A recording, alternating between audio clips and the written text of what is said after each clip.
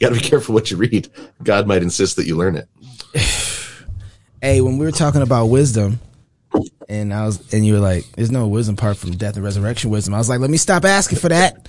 Let me stop asking for it. I just got done with the death. I don't even know if I've been raised yet.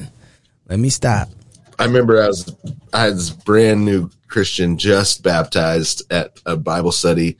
My uncle is a pastor, and he was teaching Bible study, and he said, "When you're young, you should start praying for wisdom, because you don't know yet what you're praying for."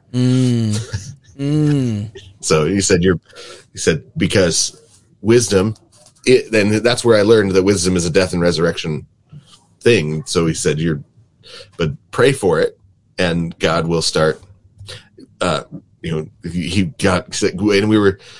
said, God promises to answer when you pray for it, right? Ask for wisdom, and I'll give it to whoever who asks. He says, but you're asking for death and resurrection. And so he's the same. So when I was leaving to go pastor, this is the last person I met with. I met with my uncle, and then the gentleman who had been my youth pastor for years. And my uncle said, when God has truly called you to the ministry, when you get ordained, he will take everything else away so that you trust in only him, and you actually minister by faith. And he was right. Because you're always tempted to turn everything into a works thing. You're always going to be tempted into thinking like, I just got to get the system right. I just got to get. That's real. When you're truly called, God will just keep taking everything away until you're only trusting in him, and then you're doing it by faith and not by works. And you know what? Some of the best advice I ever got. You don't get that. You don't get out of that just because you don't go in the ministry either. Like that still becomes a part of your Christian life. No, for sure. You know, it still becomes a part of your sanctification. So, and it's not and what I liked about it, the way he put it, is that it's not a negative thing. Like we tend to think like, oh, God took that because it's an idol. God took that, and we put a negative spin on everything rather than God took that because he's enough. And he's showing me he's enough. He's showing, this is the same uncle. He did my, I owe him a lot. Bill Farley. His books are really good too. If he's got he had a book that was book of the year for World Magazine on, living the grateful Christian life. It's really good. He had a book. He was the one, he's a Baptist pastor, but he's the one that introduced me to, he's got a book on, raising kids according to the Gospels, raising kids by faith and not by works. It's really good. And he's got a book that's, but he had a book on covenant succession. And, but he said too many people were becoming Presbyterian. So he pulled it to figure out. He had to figure out what was I doing? What it was. Well, what it was, because he's like, it's scriptural, right? He introduced me, and so he's a guy that's like, well, the Bible says it, so we believe it, and he's a convicted Baptist. He's got Baptist convictions, but also the convictions about what God says about our kids, right? And holds them together, and he's but I was like, man, that book on covenant succession is fantastic. All the Presbyterians over here are reading it. He's like, yeah, running into that. Yeah. You know what's funny? I became a Presbyterian because of Todd Friel, who's a Baptist. I don't think Todd would consider himself even Reformed Baptist, maybe. Well, yeah. Todd, I asked Todd one time, we were at the studio. I asked Todd one time, I said, are you a Calvinist? He's like, I don't even have those conversations with my wife. I was like, you're joking, right? And he turned away from me and went back to his computer. I think the folks that, you meet those folks that they just love the scriptures. Yeah. They just love the scriptures. And so they point you back to the scriptures over and over. And they also know that the scriptures take you where they take you. Right. And you go with it wherever it is. Those folks, I can spend all day up and down ministering with and enjoying, and absolutely. And you find them everywhere. I mean, one of the, I got to spend some time there's a, Protestant, it was an Anglican, monastery. So they have a PhD program, and I was trying to get into it, and I was up there. So I wanted to study, something that they taught, and so spent 2 weeks at this Anglican monastery and met some of the neatest Christians that didn't have experience with the evangelical church. They had come to the Lord or had been raised in high church Anglicanism and just really loved the Lord, loved the scriptures, knew the Bible. We're working, guys that were like, yeah, I've almost got the whole Psalter memorized, right? Like working day in, day out, trying to memorize the whole Psalter. And you hang out with them and you're like, man, these are brothers and sisters that really love the Lord. And they have never even bumped into the tradition that I was raised in, or that I came to the Lord in, right? Like they don't have experience. So, but the place where you find the Word and the Spirit, you find fellowship and freedom, and it was a really, it messed with some of my categories. I think we need some of that messing up right now, because I think regardless of how we like it, God is messing up our categories where you find yourself, and this isn't saying that, Bill is inside, what's the guy's name? The atheist who's turning the corner right now is like he's been red pill. I haven't heard about this. He used to have a show on HBO. I think he still does.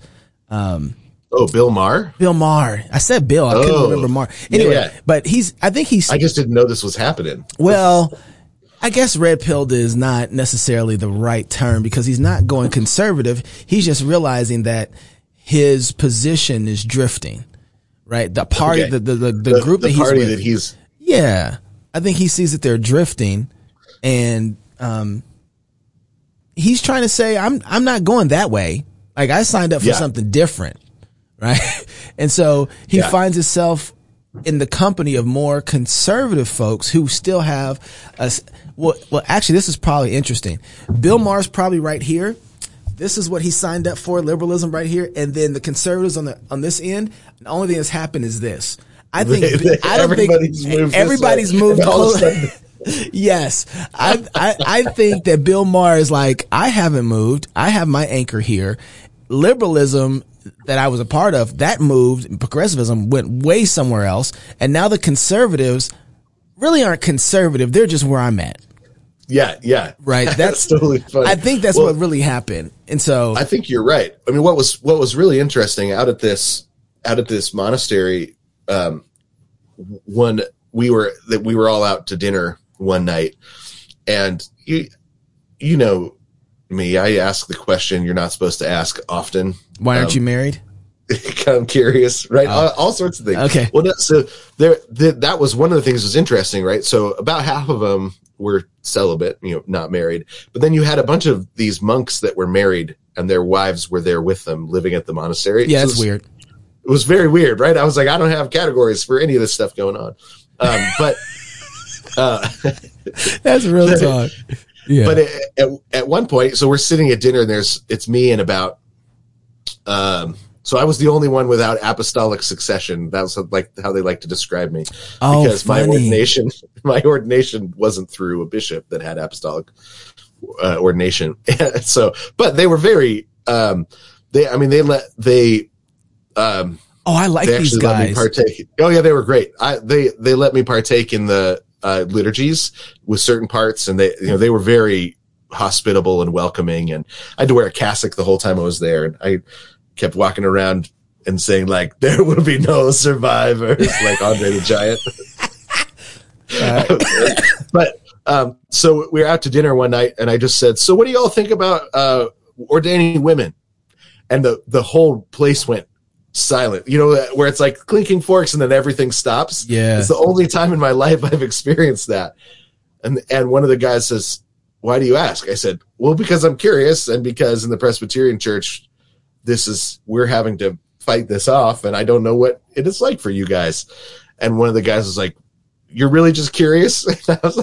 I said, "Something is going on here that I don't know. I can tell from the reaction, but I don't know what it is. Can somebody explain?" And so one of the guys said, "That's the question they used to get most of us out of pulpits." So this whole big group of men they all used to be pulpit preachers who got removed because they wouldn't ordain women. Oh. And so this is like the old school. So this is the only. This is the resistance. Episcopalian. This is the resistance. The only Episcopalian seminary that still was refusing entrance to women. They were in the fight right now. They were refusing entrance to women through the MDiv program, and they were like the last ones left. And I said, "Oh my gosh, you got to tell me that story." And he said, "Well, they came in saying, well, hey, it's just, we're just trying to have the conversation, and we're wondering who's who. And so what are your thoughts? What are your thoughts?" They don't know if they want to stone you right now, hang you, right, or like exactly. take you out and beat you. And so everyone that was honest, that was like, I don't think the scripture, they found other ways to get them out rather than coming at them straightforwardly. Oh, Jason. Okay. Keep going. But they all got removed from their pulpits, and a number of them got completely removed from the Episcopalian Church because they were trying to stop back. So back in the 50s, like these are older men. So back in the 50s and the 60s, they're resisting the push for feminism in the Episcopalian Church, and they got picked off because they and removed. So it was a really interesting thing to hear the story of. Do you know the ways and the things that they used and some of the angles they came at them? Because this is, I don't think, so there's a book by Gary North called Crossed Fingers. Everybody needs to read it. Everybody needs to, it's like 900 pages or no. Yeah, it's like 980 pages or something like that, 86 pages. But it's really long. But it's a fascinating read because it's about how the left took over the PCUSA. And all denominations, really, all the conservative denominations. All the conservative denominations, okay. Particularly, and he just says this is their marching orders, this is how they operate. And he used as one of the main test case, PCUSA, or PCA, I guess, at the time, PCA. It was PCUS at the time. PCUS, that's right. Yeah. Yeah, you were a part of that, so. That's where I got saved. Do you remember some of the stories of how they were able to get underneath that? Because they couldn't go at it directly, right? So they had to come to subversive attack. A lot of it had to do with, so they did a couple of things. Some were whisper campaigns. Hey, did you hear so-and-so? Right. And then you get rumors going. And then some of it was they never allowed anything to come to a vote until they could win. So they never the left never let a losing vote come to the floor. So they used the Robert's Rules of Order to make sure that, because they always knew what the vote tallies would be. The folks on the right were just being honest and straightforward, and they weren't counting votes to make sure that they weren't politicking. The folks on the left were gathering up, making sure that they had votes, but they didn't want to reveal anything until they knew they had the votes. And so if they knew they couldn't win, or if they weren't sure they could win, they would use Robert's Rules of Order to keep things from coming to the floor for a vote. So, that's so Pharisaical. Really, it's very underhanded. Yeah. And so by the time it came to the floor for a vote, they knew that they could win. And so then they wouldn't even get the debate going, right? They would let's just get it to a vote. No need for debate. Steamroll it, get it through. And then, because they knew they had the votes because they'd been politicking behind the scenes. And so, a pastor of mine, he was telling me all about this because he was, and he said the problem is conservatives tend to have, if you're, he basically, what he said is, if you're preaching the gospel, you have a church that's alive and rolling and doing things and growing, and you've got ministry needs. He said on the left, they're living off of the earlier ministries, so the money someone on the right. Of someone on the right. Yeah. The money's in a bank somewhere. Yeah. And, it's not, they've got somebody else's building. They've got somebody else's money. They're living off of it. Their churches are shrinking. And so they don't have ministry needs. And so they can focus their energy on taking over Presbytery. Okay. Time out. Don't forget where you're at. Okay. I just got to paint this picture. A person finds a woman, gets married, has kids. Let's say you have 6 of them. Phew, everywhere. Poopy diapers, messed up bathrooms, toilets, yards a mess, upstairs bedrooms a mess, cars a mess. Okay, come home, gotta cook dinner, put these kids to bed, sing them a song, teach them how to be good humans, love it, stop hitting spank, gotta do all this stuff in your life, and you're working a full-time job at the same time, all these things going on, trying to keep up with your other family and friends, and person with no kids. Yeah. I'm gonna get into politics. They're going to get into politics. That's exactly it. But they're like, oh, we're going to go down to the protest. We have time. Who's got time to protest anything? We're going to go rally. I got children. Yeah. Only thing I'm protesting is don't rub the poop on the wall. I'm protesting that. Yeah. Get the bleach. No, you can't eat the cat. Well, maybe, but not yet. Yeah. Not yet. Yeah. let's wait till the apocalypse. So, okay. Because at that point, it's him or us. So you have these thriving church. I'm going this is funny. I have a set of questions here already set up. They're going to line up exactly with what you're going through. So I want to finish this out. We didn't even talk about this. I'm so excited. So you got these ministries that are thriving. They're being successful. God's blessing it. Pastors are working in, so they got ministry needs. You have these liberal groups who are living off of someone else's past capital of being faithful. Something has happened, and they actually have the equity of that faithfulness that they're living through. And now they're using their time, instead of doing ministry, politicking inside of the denomination. Right. So for them, the denomination was really important because it was the power structure. And the left is Machiavellian in its metaphysic, even in the church. And so the power structure is important to control because it defines reality, right? Explain that. The power structure is important to control because it defines reality. So the church, in this, so within the church, you had the modernist, so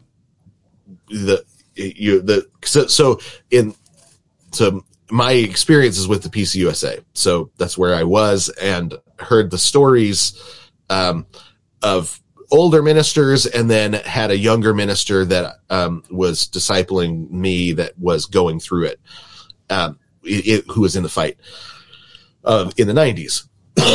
So you had the modernism, the theological modernism was coming over from Germany and from Europe generally. Had been coming over since the late 1800s. Yeah.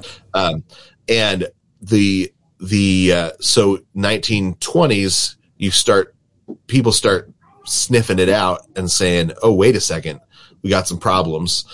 And the J. Gresham Machen. Yeah. J. Gresham Machen becomes one of the central figures of the fight. And for him, it's in the fight happens at the, International Missions Commission or Committee. Lord have mercy. Are you serious? Yes. So the International Missions Committee, some of the groups had gotten into sort of communism. They were more like pushing communism than they were pushing Christianity. Social gospel. They called it the social gospel, where we're here to help reorganize society in a more just way. Okay. Right. So that. Yeah, go ahead. Why is that place where you're directly dealing with people and helping them? Why was that a target for the communists?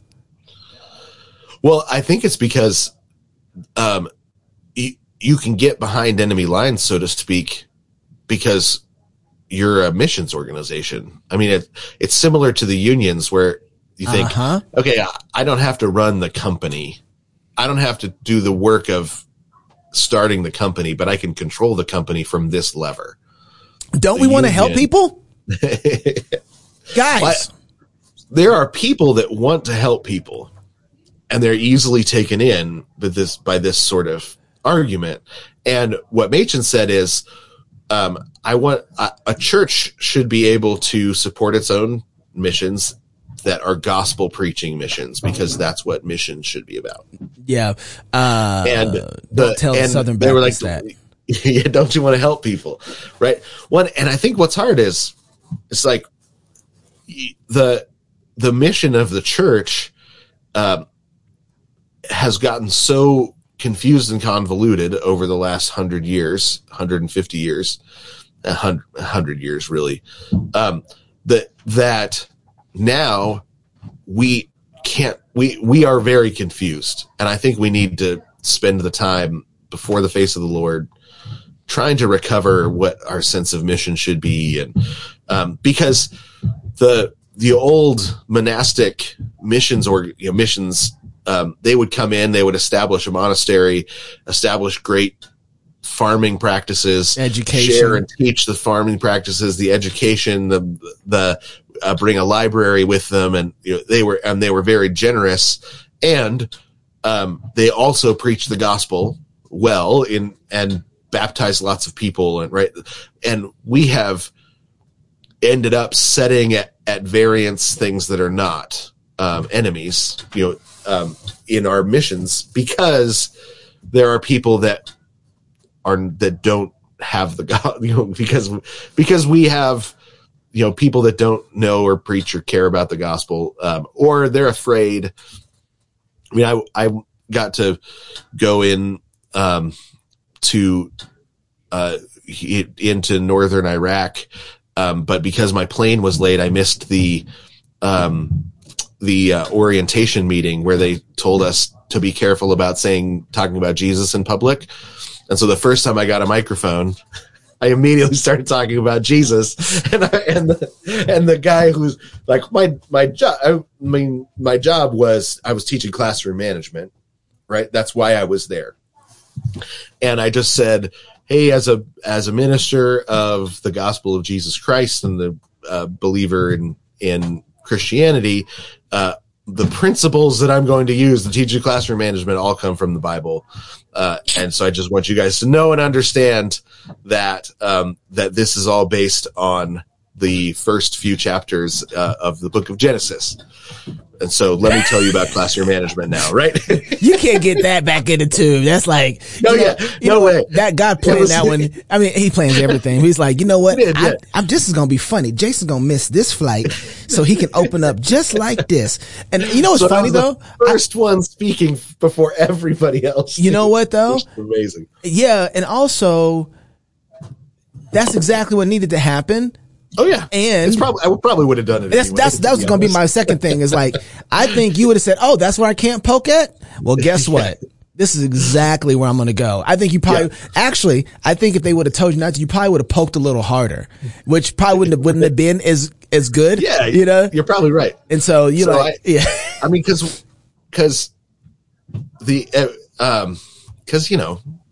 what's the worst that happens? I get to be a martyr on Muslim soil. What? Praise the Lord. Start a revival. Yeah, exactly. Yeah, but what was cool was that meant that the rest of the week, I was talking with a lot of Muslim teachers that were very curious, because they're teachers, right? So they're curious. And then also once the principles worked, right? I had one guy come up to me so we'd teach the principles in the morning, and then the students would come in the afternoon. And so I was able to show them the principles in action. And then by the end of the week, they had taken over. They were using the principles of classroom management. And I had said, you can control, it doesn't matter how big the group of kids is, you can control them with non-coercive means if they trust you. Right. And I had one teacher come up to me, and I had seen him at the beginning of the week grab a student by the ear and drag him through, scream in his face, and then sit him down. I'd seen it. He came up at the end of the week and said, you know, I didn't believe you when you said it was possible. Then I watched you do it, and now I've done it myself. You can control these students with love and not with and not with pain. But that's a different. I just got to stop here. You got to remember, you just reframed for him a worldview that he did not have before then. Right. Like they only understand power in that worldview. Islam means submission. Right. Yeah. There's no, it is. And that's exactly it. And so, and that is the Machiavellianism that I'm talking about, right? Is that power is the fundamental thing.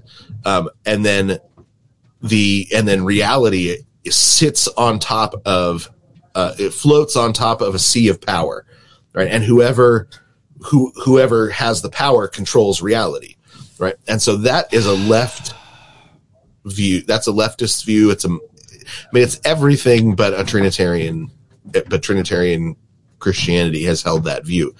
And so when you start having non-Trinitarian Christianity, which is what modernism this is heresy. Was. Yeah, it was heresy, right? So it was a rejection of a Trinitarian. Wait a second. Metaphysic that modernism was. It's funny. We will sit up here and go toe to toe with people over what they say they ascend to as far as the doctrine of the Trinity, but we will not go toe to toe on the practical applications of the doctrine of the Trinity. Yeah. So then when we see people operating like this, we don't say, you're a heretic. We don't do that. Right? Yeah. But usually it's because we hold those same assumptions. You shut up. You shut up. I don't want to hear that. Nah. You're right. That's kind of, Jason, we talked about that power dynamic so much here. And the more we talk about it, I feel like I understand it new every time we talk about it, because I'm so attached to, like you just said, the world, like that guy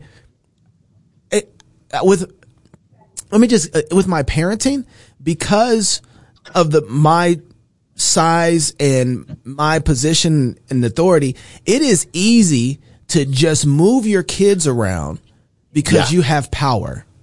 Right. It's really easy to just be like, no, go over there, sit down, go to this, and then use your spanking ability to be able, or your pure force to be able to move them where you want them to do. And when my young oldest was 2 years old, I realized that wasn't going to work well. Like if I have to do, eventually this child is going to be big enough where this isn't going to work well. And if that's all I got, then I'm not going to win here. Right now, I want to drive foolishness out of their heart, but that's not what people, I realize with a lot of parenting, people aren't just trying to drive foolishness out of their heart. They're trying to control their kids, but they're not giving their kids something to love. And I remember that I fell in love with the God of my parents because watching them, I was like, man, that's the good life. Right. And I could see that. And I was attracted to that. And so with my mom, particularly, her discipleship of me was easy, because I fell in love with the God that she loved, right? And so I knew I had to change at a very, very young age with my children, the way that I thought about my parenting, because the way that I thought about my parenting, when my kids were bigger, I wasn't going to be able to not without a serious fight from them, be able to move them on my sheer power alone. That wasn't going to work. Right. We had to come to a place where they all thought this was good also. Right. And I think that's exactly it. Is reality is not a works-based system. Right. Fundamental reality is grace through faith system. Right. And I think that's what, and so we don't, our kids are not, we don't raise our kids by works. Coercion doesn't work in the long run. But what happens a lot of times is then people say, well, I guess then there's just nothing I can do, right? Whereas, so that when we still think it works, then we just double down on spankings and we do it more and harder and, think that's what we've got to do versus, when spanking is a tool in our faith, in a faithful hand, then it's a wisdom giving tool because you're setting up your home as a small version of a microcosm of the world, a microcosm of reality. God's right? kingdom. Here's how the world really works. Yep. If you do this sort of thing, you find pain at the end of that road. Don't go that way. So when you do this sort of thing here, you get a spanking because the spanking is quick pain that is relatively painless and it doesn't last. Right? That's the point, right? Because there's pain that's not relatively painless that lasts a long time down that direction. Yeah. Yeah. And so we want to set up a gate at the beginning of this road that's a light shock, because electrocution is that way. So it's a tool that helps our kids come to understand reality, so that when they get to the world, when they get out into the wider world, they say, "Oh, I recognize this place." Right? I understand how it works. That sometimes something looks one way, but really it's something else, right? That the devil puts bait on the hook. I've learned that. I've learned to recognize the bait.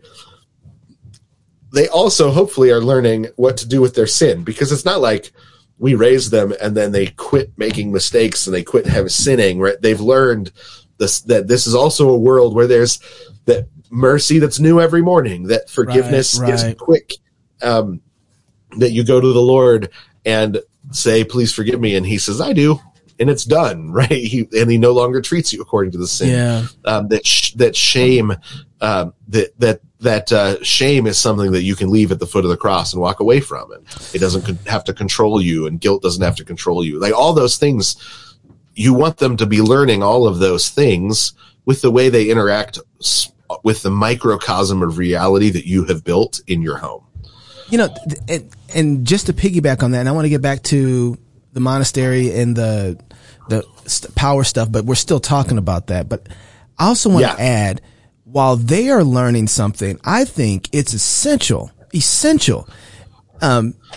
We are engaged in political ideas and political worldview and thinking about how to have the best biblical worldview as it relates to politics. That's our goal. But when you have a family, it's not just for the education of your kids. I think as an adult who has children, you need to take every moment of your kids' interaction and conflicts as a way for you to gain wisdom of a situation. And to be able to use the scriptures and say, all right, Lord, as a judge, as a leader, as a ruler, as a Lord of my home, how do I exercise wisdom between my daughter and my son arguing over a toy? Right. I mean, and how do I come to a conclusion that is just? Was my rendering of the situation a just rendering of the situation? Did I exercise justice in this? Or did I say, listen, if you guys keep fighting about this, both of y'all going to bed? It's like, really? Did I ever tell you about the time that we had two of our kids arguing and they were just arguing over something, and what had happened was they had set up an if-then situation. The if happened, and then the person that said, if this happens, then I will do this, refused to do this. Right. Trying to protect identities here. Yes. And so my wife said, and they were just bickering. Right. And so she was like, that's it. Courtroom. So she starts moving chairs. She set up a courtroom. She took two of the siblings and made them the jury. And then she took the two siblings that were bickering and she said, you each have 5 minutes to prepare an argument. And then your siblings are going to decide. And so they they both had opening statements, and then they had cross examinations. That's great. So she set up a courtroom. She was like, "This is it. This has got to be done." And it became this wisdom opportunity where, and so one person started their opening statements, and then the other person, the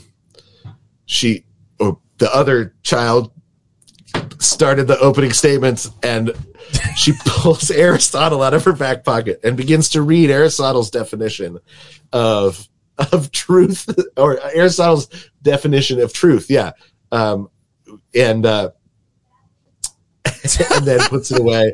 And so she begins arguing from a definition of truth as to what this other sibling had said, as being not upholding the truth. And then they begin cross-examining. And by the end, they're all giggling, right? Everybody is laughing so hard that the tension is broken.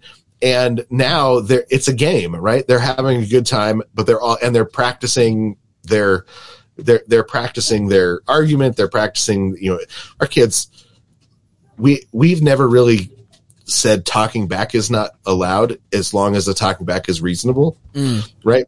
We have long conversations about, so now we have had obey first and then come back and we'll have the conversation. We've had that. Right. But it's never, the talking back is never not allowed. And, because that's different in my home. I just want you to know right now. I'll tell you about that in a second. But there's a way. But what my wife has done is trained them to talk back. Right. I understand what you mean. That's not how you do it. Yeah. That's not how you do it. That's not going to get you what you want. Don't talk like that. Right. And so that until they become reasonable. Right. You're talking about a Joe type of talk back. Let me talk to God. Let me talk to God. I feel like I've been done wrong here. Let me explain. And my wife will say, go put your shoes where I told you to. Right. And when they're there, come back. We'll have the conversation. And she's trained them to talk she's trained them how to talk back in a way that gets their point across. They don't always win, or they rarely win because my wife is sharp as a tack. But every once in a while she'll be like, okay, no, I get what you're saying. You make a good point. Right. No, that's pretty close to how it runs here. That's pretty close. But there's by the time the jury, I'll just finish the story real quick. By the time the jury came down, even the person who got voted against themselves with the jury, right? But it had become, yeah, right. I get it. Right. And they, but it was, she turned this contentious moment into a game that became a courtroom and my kids will still joke about the courtroom, the courtroom incident, because there's teachable moments, and that we often make, I'm losing control, go to your room moments, because we think it's about control and not about raising wise kids. That's what I mean about the power. Yeah, there's a power dynamic, right? So I got to maintain. This is why I do not like police officers. I got to maintain power over the situation, so keep it in control, right? And but there's also another way to do this. Right? Where you have a citizenry that wants to obey you because you are reasonable with them, right? And they can see that. I like the courtroom thing in a lot of ways, because it gives you some opportunities to deal with the gospel too. There was I've heard Easy from Living Waters talk about doing the courtroom with his kids when they were younger, and the kids would be found guilty, and he'd be the prosecutor. He'd be found guilty, and they would be found guilty, and then he would get up and take their punishment that they deserved for them in a way to communicate the gospel to them, so that they would have a courtroom. Did you take the stuff mommy told you not to take? Did you not obey mommy? Okay, well now, instead of getting the dessert that you really like, you get green beans, unflavored or whatever, and so and then dad says, I'm gonna eat the nasty food that you deserve to eat, and you get to have daddy's favorite dessert. right? Yeah. And the kids would sit there and say, like, that's not right though. Like, wait, that's not right. I'm actually the one that's guilty. I should be. Yeah, I know. And daddy loves you. He's going to take your punishment if you ask for forgiveness. Well, yeah, will you forgive? Absolutely. And dad will sit there and eat and I remember hearing that, and he's like, that's a great way to communicate the gospel and repentance and model those things. It's also a great way to reveal offices and roles and authority that are not power dynamics, right? We don't know how to live in this world that's not a power dynamic. And so I just, the more and more I think about, we were talking about wisdom earlier, my kids, you know, we had a situation where one wanted to watch one show, one wanted to watch another show, and they couldn't figure out which show to watch. And they brought it up to me, and they were like, it was my turn to choose. No, it was my turn to choose. And I was like, well, if you guys don't figure this out, right, then daddy's going to take away the TV from everybody. I wasn't going to do it. I wanted to see something, right? This is like the two babies. This is like a baby. Two women. And one of them said, oh, good, because I'd rather not watch anything. I was like, there goes my problem. We found the issue. We found it. I was like, all right. So the other child, you get to choose what it is you guys want to watch. Right. And so the one who was like, and you're like, you know what? Let's go talk about your heart real quick. Right, yeah. I would rather everybody had to suffer. Yes, exactly. Yes, and you get this. Exactly. But it helped me understand that my problem with my kids isn't so much a problem with my kids as it is opportunities for me to learn what wisdom is, right? And to exercise that. And in the process, as I'm learning wisdom, I'm discipling them so that they learn wisdom and they learn to love each other and learn the law of God and to love the law of God and apply it to their own lives and operate in that way. But if you're not doing that in your home, then whatever your home actually is probably more like that of our current denominations, our governments, our policing. All of it is probably like, it's just power. Y'all sit down there and shut up and leave me alone. I don't want to deal with this. Right. I'm going to turn it off. Now everybody's happy. It's like, what? And you see this all over. Kids are treated as accessories to their parents' lives a lot. Right. They don't have their own story before the Lord. They don't have, that their job is to be the extension of their parents. And you see, I mean, it's sad to watch. It's sadder to be raised by that. So that's in that the power dynamic is embedded into the way we live, the way we even raise our kids. Yeah. So you got these monks and they get, brought to this position ultimately because they got kicked out of. Just ousted from pulpits all over the country where they were preaching the gospel, but they had just expressed that they planned to stand against the ordination of women, and so they were just each dislodged. Sometimes just by the bishop when they would move everybody around and they just wouldn't get a pulpit. They just wouldn't get replaced anywhere. And so then they'd have to switch to try and find a bishop that would put them somewhere. Until they got rid of the bishops that did. So they got rid of all the bishops. Yeah. And so all the bishops eventually, the bishops would often keep their positions about this sort of thing quiet until they got power. Yeah. Right. And so that's the other thing that would happen which is why the Gary North's book was called Crossed Fingers. Cause, he goes through all of the ways they want to say, yes, we believe, in the Apostles' Creed, all the way down to changing it from I believe, and I think this was something that happened in the German church, not the American church, but instead of I believe for the beginning of the Apostles' Creed, they changed it to we believe, because then people that didn't personally believe it could still confess it because the congregation officially believed it. General instead of general specific. instead of specific, right? And and I remember, I was at a church where we used the "We Believe" version, and I thought, well, it's it's nice. It's kind of communal, and who would ever think that would be the battle though? We over I. We over I. That's it. A pronoun battle. It was a pronoun battle. Where they shifted around pronouns. Jason, shut up. Because they said we can control as a means of being able to lie without consequences. Bro, we had the first pronoun battle in the church. In the church, yeah. So and that was one of the ones that the pastor explained to me. Wow. And he was like, because who's going to argue we and I about pronouns? Oh right? My goodness. Because we do believe it, right? But we didn't see it coming. We didn't see it coming. I like to, or I was saying this week, that critical theory is just, that's what that's the devil's argument in Genesis 2, right? Is,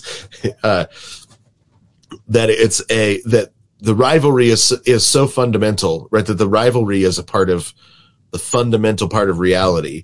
And so it's either him or us, it's either him or you, right? That's the devil's argument with Eve is either God wins or you win. Who's it going to be? It's a rivalry. That's just fundamental to nature. Zero sum game, right? Zero sum game. And once you buy into that, then you see it everywhere, right? Everywhere. But what if rivalry's not fundamental? What if that's, I mean, then you can just say, I will play. I don't play that game. Nope. That's a game. You're trying to add something. You're trying to put a poison cherry on top of this cake, and I don't play that. Yeah, but okay. But it seems that that's the game. And it seems, according to the way the Anglican Church has worked and all the other conservative churches before they went liberal, that was the thing that made them lose, because they didn't play the game. And so the people came in there and gutted them with this game. And it was a power struggle. I actually think that there was, I think that there was compromise that had already happened that put them in that position in the first place. And some of it, I think is just, it's like the I thing where you just can't and this is the people that tell the truth have a hard time imagining that somebody would lie to them. Right. This is why, you see in a lot of churches, you see pyramid schemes sometimes take off in a church. Right. And it's because truth telling people can't imagine that somebody would lie to them. And that's just a wisdom thing. You start to, even truth telling people learn that eventually. Do you think, do you think that's part of just kind of humanity itself? Everyone is surprised when somebody lied. Like, you lied? I think that's just kind of built into the human makeup, is to believe that what people tell them. Yeah, I think we want to. Because if you look at a product, no one looks at a product and says, thinks the other way around. Their first thought is, oh wow, interesting, and then they have to think through this fact, that's not going to work. It can't work. It's impossible. So their first inclination is to believe. They're promising more than they can deliver. Yeah, right. So I do think that's I do think that's. We're not wired to be cynical. That might be an American thing. Oh, interesting. Right. I mean, interesting. But because of Christian society. Yeah, because of Christian society that we have. I might be taking that too far. You might be right about that. That we fundamentally value honesty in America, to the point that if somebody comes in, they're like, "Look, I'm about to lie to you." We'll say, "Okay, tell me what you're going to say, and I'm glad to know that it's a lie. Okay. And then we buy from them anyway. Right. Because they were honest about their lies. Like it's a very, America is we have a tradition of valuing honesty. You don't have everywhere. You know what? You're right. I forget how much the gospel has, in one sense, I think that we are in a permeated culture of power because we are forgetting what we really have been baptized in, what is Christianity. And so we're letting things creep in. And so there's some of that there that we take for granted that the other side is using against us because we are people who will say that person's made in the image of God. You know, my first response to him is to believe him, which is why our court systems are like, hey, you need witnesses to convict. You need a jury. We still have a lot of that Christian innocent until proven guilty is our American value and way that's slipping because we're forgetting why we think that way. It's because of the gospel. It's because of Christianity, right? Well, and we've actually turned innocent until proven guilty into a social norm. Cause that's not a social statement. That's a legal statement. Yep.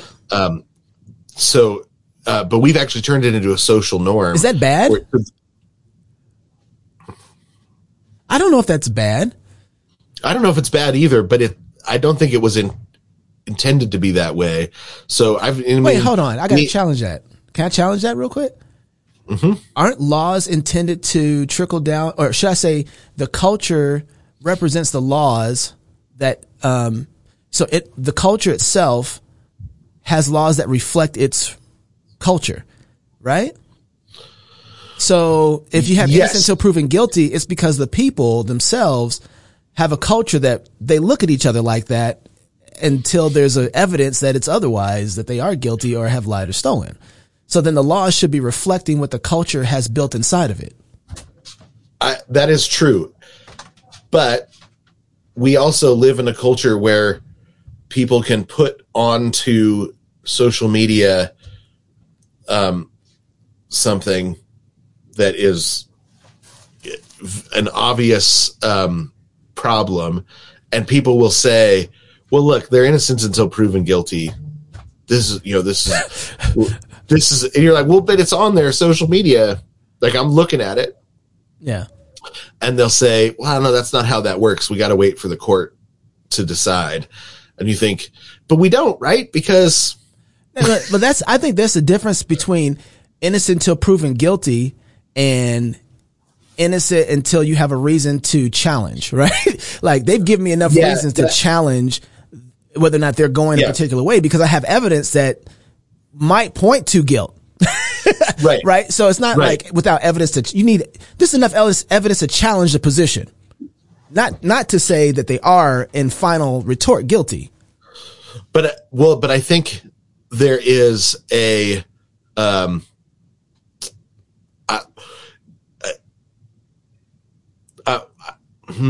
not gonna hurt my feelings with this. So no, I know. Okay. I know. I'm just thinking through it. I think that what you have though that's going on is innocent till proven guilty is a jurisdictional issue. Yeah. And we always want to kick everything up to the highest jurisdiction rather than make judgment. So innocent till proven guilty should be something that guides me within my jurisdiction. I have to make judgment calls all the time, though, within my jurisdiction. So, for example, if I'm going to work with somebody, I don't know them, but somebody I know knows them, I'll often call and say, "Hey, man, give me your take on this guy." Yeah. I just did this not too long ago, right? How many people do you call? 2 or 3? It depends on the relationship I have with the person and how well I trust them and how well they know the person. So then sometimes you have I don't want to call. Yeah. Sometimes you have to have 2 or 3. No, I mean, I'm saying you're subbing as a witness. Yeah. So I don't want to call a bunch of people if I can get it done with 1. Yeah. Or 2, because I'm not trying to, for me, it's not because I want to protect reputations because I would want somebody to protect mine. But if I'm working with somebody and I'm like, I don't know them well enough, or, but you're still they're practicing promising the a rule. lot, You're still practicing the rule. Right. I'm trying to practice it within my jurisdiction. That's what I'm saying. No. I agree. I think what we have, I don't think that's what happens. I get what you're saying. Society. I get what you're saying. I think, but you're saying if people want to go ahead. I think people ought to. I think people ought to use that principle within their jurisdiction. I got you, but that's not how we're currently using it. I don't think we currently use it that way. I think we use it to stop other people from making judgments. Let me say it like they should be making judgments often. So let me say it like this then. If your presupposition is a power struggle, then innocent until proven guilty becomes a way of you creating, let's take it Machiavellian, everything to the highest form of authority. Yes. And then let's lynch you there. And I think that's what we have going on right now, right? So, yeah. I mean, I think a lot of the January 6th stuff that's going on right now, I think that's what's going on is you've got all sorts of people that are like, well, but he already confessed that he's guilty, right? And look, he was wearing that weird hat. And, so why would he confess to guilt if he's not really guilty? Now, even though the evidence is now in front of their eyes, they're still saying, but he confessed to guilt. Now, they're not looking at what he confessed to. They're not looking at what the charges originally were versus what they actually became when he said I can't remember his name, Jacob something, the QAnon shaman. It's been really interesting to watch. This is the first thing that's actually pulled me onto social media consistently in a long time because I want to read through what people are saying from both sides. Because I still don't have a single story that can make sense of all of the things I've seen. Right now. No, I agree. Got all this. And I'm like, I do not yet have a sensible narrative that puts all of these things together, which means I know I'm missing facts.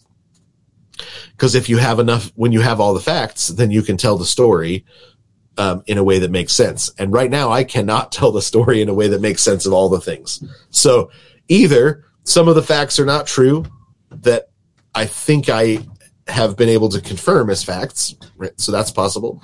Or there are facts that are currently missing for me. And so I can't make sense of how some of these things fit together. But watching people try to make sense of it has been fascinating because there are people that just say, I refuse to add these new facts to the story because I've got a story that makes sense right now. Right. Yep. Right. I thought I had a story that I thought I had a story that made vague sense. And now I'm like, nope, I didn't. There's the biggest one for me. So just about Jacob, I think is his name. Just that part of the story, watching the police help him try to find an unlocked door to get in to the Senate chamber. There is no version of the story yet in which that fact makes any sort of sense. I can come up with a story that makes sense of that fact, but I don't have other facts to support it. Right. Well, you would need to talk to those other officers. Exactly. Yeah. Who told you? Why did you open the door for him? Why were you trying to help him? Yeah. Who told you to put him there? Right? Yeah. So the options are, at this point, there's somebody above them that said, hey, get this guy where we can get some good pictures of him as the leader. Or they were saying, yeah, we better help stop this steal because we know that. So, right. Those are the two options I've got right now. So why does innocent until proven guilty? How does that fit into that? Because The way that we use it. Yeah. The way, so the because you've got people that are saying, well, he confessed to guilt. Why would he confess to guilt if he knew about this stuff? Yeah. Right. I've seen that so much. Right? And so he has proven himself guilty. There is no way for it to become innocent. But, that's not how these court systems work right now. That's not what a guilty plea even means anymore, because there's been such a breakdown of the use of innocent until proven guilty. Where I remember reading the statistic on the number of things that actually go all the way to court and how low it is because of plea bargains has how most things are solved now. Right. That is not a good. That's not a justice system. That's not a justice system. Not a justice system anymore, right? Nope. So, but then the other thing is, I call those backdoor deals. Yeah, exactly. When you know what your jurisdiction is, right? So my jurisdiction has to do with, I have to explain January 6th to my kids, right? That, I need to learn wisdom from what's going on to understand the direction of the country, because I've got a jurisdiction that's supposed to help my kids make sense of their world. I can't do that currently. So partly because of innocent until proven guilty, right? I'm looking at the evidence and saying, well, if he's guilty, the authorities who are in charge of that are the ones guiding him around. He ceases to be guilty if the people who are in charge of the Capitol on that day of protecting it are saying, hey, come this way. You're supposed to listen to them when you're in the Capitol. Right. Now, to say, well, on the books it says he can't be in there, doesn't make any sense when the authority that's standing in front of him, who's in charge of upholding you can't be in here, is saying, come this way. Yeah. Which authority is he supposed to listen to, right? The police officer standing in front of him, who's in charge of, who's taken a vow to uphold this, or a law that's written somewhere over there that he may or may not even know about, right? It's not his responsibility to know all of that. It's their responsibility. And then they're guiding him through that right there makes me say innocent. How did why was his lawyer plea dealing anything when you've got this evidence that he's innocent? Was it not available? What's going on? There was no evidence. There was no. None of it was ever entered as evidence. So either his lawyer didn't see it, his lawyer was in on it, his lawyer is a bad lawyer. There's a possibility, right? That he's just. Or he just said, you know what? Rather than fight all this, I'll just plead guilty so that I can take a smaller. What they do is they offer you. This is a horrible system and a horrible setup. They say, listen, you take this to court. We got the evidence of this, that, and the other thing. Every jury, because of the public outcry, is going to convict you. You'll face 25 years to life, right? Whatever, right? These are punishable federal crimes. You'll never work again. Or you get 5 years. You plead guilty to these things, the things they really want you to plead guilty to so they can get a win. Right. Because it's not about you being guilty or innocent. It's about them getting a win, however they can get the win. If they can get the win, left, right, up, and down, that's what they want. They want a conviction. It looks good.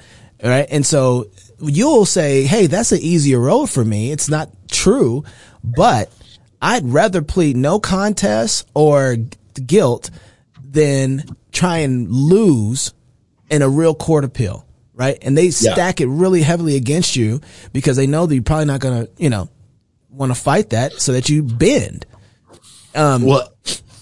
And then because it's a narrative game, once you say guilty, then you can fill that guilty with whatever narrative you want to fill with. Yeah. It's a very unjust system. So, and that's the other thing that's going on right now is when you look at what he actually pled guilty to versus what everyone said, look, he pled guilty. So let me tell you all the things he did wrong. Right. Right. I mean, that's a demonic tactic, right? Well, that's the only way our courtrooms really operate right now. Like that's, No, I know. that's the only way there's no justice there. I mean, that really is, I mean, it's a horrible system. We have remnants of justice that still are around, you know, and I'm praising God for that. Right. I think there's hope there, but most of the time, the way things are running, it's just not a good setup right now. It's not a healthy one. We're losing. Yeah. It's eroding away in a lot of ways. So I want to go ahead. Did you want to say something? Because I want to get back to the. Well, and I think that's why it's so important that we raise kids that understand justice. That's right. I mean, that's right. The restoration of it is not going to be a Machiavellian top down. We'll go get the power and then we'll restore it to its not right now. At some point in the future, I believe the restoration will happen that way. There isn't a place that operates in America where someone cannot have a true, virtuous, just understanding of the world. I mean, if you're a mechanic, you need to have a very rich, virtuous understanding of justice and duty, right? And just virtue, period. Right? What's righteous? What's right? What is good? What is a blessing? Like, this is a lady coming in here, single mom with kids. Her brakes need to work super well, right? Right. You know, and if she says, "Hey, I can't pay right now," right? That's different. You being able to make the distinction between her and a guy who you're like, well, no, you got a job. I know you got a job. I know you can pay. You can work here in my shop and pay it off if you need to. Right. There are people that can that'll try and there will always be people that try to game the system. Yep. But being able to look at a single mom and say, in a lot of ways, it doesn't matter if she's trying to game the system. She has no protection. Right. So we as her neighbors are her protection. And so you gotta be able to make those distinctions wisely. That's right. Right. Wisdom. And have that wisdom. But that's what I'm saying. Like, even if you are raising your kids to understand and to have wisdom, it's not just to be in the courtroom. Right. You know what I mean? Like, it's like you were saying earlier, this is in my sphere of operation. I don't care what industry they go into. And this is where the breakdown is. Everybody looks and say, oh, our institutions have failed us. There's two major institutions I think have really failed us. The family and the church. Like, those are the two. Yeah. Everything else, I'm not really so concerned about, because the people are made in the family and are taught by the family and are discipled by the church to be able to go into every other institution. Right. So all the other institutions are a reflection of those two, period. There's no getting around that. Right. And so if you want to see better institutions, what you don't do is hunker down on the institutions out there, the other ones. You need the right kind of people that say, no, I don't care what this institution teaches. I'm not going to treat a human being like that. Right. Yeah. Just heard an incredible story about a, young lady getting a master's degree in speech therapy. And for her final project, she was given a man who's trying to transition into a woman. Oh, wow. And she was told, go teach him how to alter his speech so that he can speak in a feminine way. Woman. Yeah. And she said no, because she's a Christian. And she's probably getting kicked out now of the master's degree program and losing her 7 years of education towards what she wants to do is help kids that have speech impediments. And you know what? And so she's, and she's just saying, I gotta stand with Jesus on this one. This is, and I mean, that'd be really, really hard, but those are parents that are proud, right? Those are some parents that are like proud of the daughter they raised. I think people need to see what's happening. All of the Christians that are standing their ground and refusing to go along with the world, this new cell is splitting off. And this one that is removing the Christians from it are going to die. There will be all these Christians that said, listen, I'm sorry, I'm not going to take this experimental shot, whatever, right? Are standing on that and say, you don't get to have an authority over me in this manner. They've all been pushed out of a lot of institutions and separated from them. So now there's a moral, virtuous compass that is gone and is developing on the other side. So now you got a bunch of kids who are not going to have this kind of virtuous type of teacher, moral foundation teacher who's going to teach them language, and their whole language thing is going to just erode and go away, and you have people who won't speak well, and that's going to die off. It's not going to go well, and then you're going to have this other group of people that's going to flourish. Yeah, I just heard another story as well from a gentleman who didn't get the vaccine, Christian guy, who just said, I don't trust it. His job, he was to watch body cam footage for a major police department, and make judgments, right? Help put together the cases for criminals, Lord have mercy, and turn in the cops that broke the law. So you had a solid Christian dude who studied the law and loved justice, who was the eyes on a major police department, right? That's what he did. He said, most of the time you got cops that they're trying to do their best. They're trying to do what's right. Right. And he said, and you've got criminals that are criminals, and then you've got people that just are in the wrong spot at the wrong time, and things didn't go. Right. And he could make those distinctions because he loved the Lord. He's a compassionate guy. Turned in cops when he had to, when they broke the law, because he understood the importance of having just police department. Yep.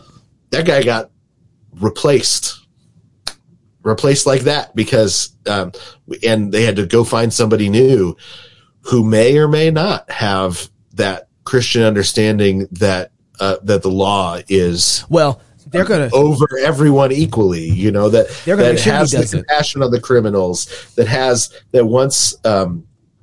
wants just cops, that doesn't have a Machiavellian view that the cops are in charge, so whatever they say, right? That guy, you hope you can replace that guy with somebody that has that same level of both compassion as a Christian for criminals and wants to make sure that they're not railroaded, right? And so if the evidence isn't there because they're innocent until proven guilty, and it's his job to watch the evidence and decide, is this legal evidence or not? And that also at the same time is would rather get fired than not turn in a corrupt cop, right? You want that guy to be the eyes, right? He's gone though, because he didn't like, and for him, what was interesting is he just thought it wasn't legal that they were forcing it on people, and so he refused on legal grounds. No, this is not legal. I'm not going to comply, not because I don't want the shot, but because it's illegal for you to tell me to comply, and somebody's got to say no. And he studied the law, and This so is he what gets makes fired. it. No, yep. And you're like, oh, that police department is not better off without him. So earlier we were talking about I think about 35 minutes ago now, 40 minutes ago, maybe. I hate to do this where we're getting close to the end, but I have to go here. We were talking about the idea that these monks, was it monks, right? In this monastery? Yeah.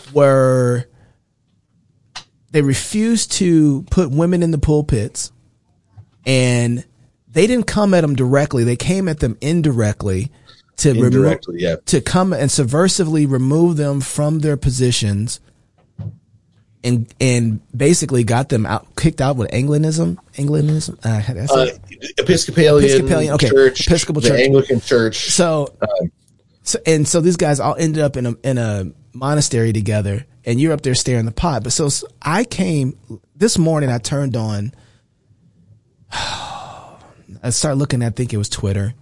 And remember that Canadian teacher that was wearing the prosthetic breast in classroom, huge and stuff like that. And anyway, it was a big story. Well, you don't even need to know all that, but basically I think it was him. It was on Fox News. It basically said, we need to completely destroy capitalism. And I wrote down, I want to make sure I remember exactly what I wrote. And it was interesting because I'm saying, wait a second, the fight that we're having with, and the pronoun thing you talked about earlier, man, that still hits me. But the fight that we're having now, I thought was over sexual issues. I thought was over LGBTQ stuff. I thought was over roles, man and woman, right? I thought was over, and this person who is I don't know what he is, a pervert, says we got to destroy capitalism. And I want to talk to you about fascism a little bit today, but I'm like, wait a second, why is it that the left thinks that if they can destroy capitalism, they can destroy Christianity? You know what I mean? Because we are so busy focusing on so many things. And when you talk to Christians, they will defend capitalism when it is attacked, but they don't see it as a charging point to the Christian worldview either. And I think that's I'm thinking that's really problematic, that there are a lot of things that are blessings of Christianity. Yeah. That Christians will not defend because they don't want to make them the gospel. That's their argument. What they neglect to see is that the gospel produces a world that has much blessing, and these are one of the connecting pieces of it. It's not gospel, but is a definite fruit of the gospel. Matter of fact, it's a tree that grows up from the gospel. And so, but in the left, I'm like, why is it that they feel like, so fascism, another one, these are direct communism, attack directly on capitalism. And it's like, why does the left, while we're having all these arguments and fights over social issues, they want to go right against capitalism and say, man, that is problematic. Yep. Why is capitalism such an attack point? I think that's their subversive move. Am I right about that? I think it is a subversive move. It's a shimmy, you know, it's a spin move, so to speak. And I think we're willing to give up some parts of capitalism. I think we're willing to maneuver Christians, manipulate or function and play with capitalism because it isn't a hardcore Christian doctrine.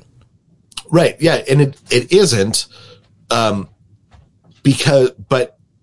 the reason that we think that it's not worth defending is because we don't understand what they're actually attacking.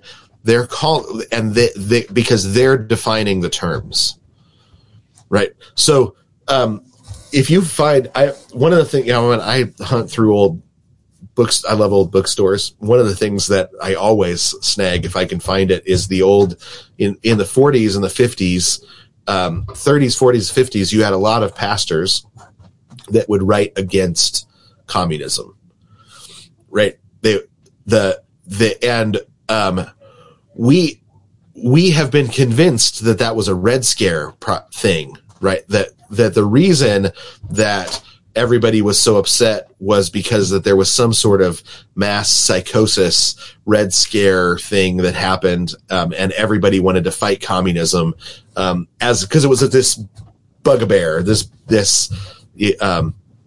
was the Baba Yaga that was sneaking up on us in the dark, which, you know, you still got to let me know if you're coming up for John Wick 4, the true Baba Yaga. But anyway, that's a whole I gotta figure that one out. You got to figure that one out because you got to see it on the big screen with the big. I'll buy your ticket. But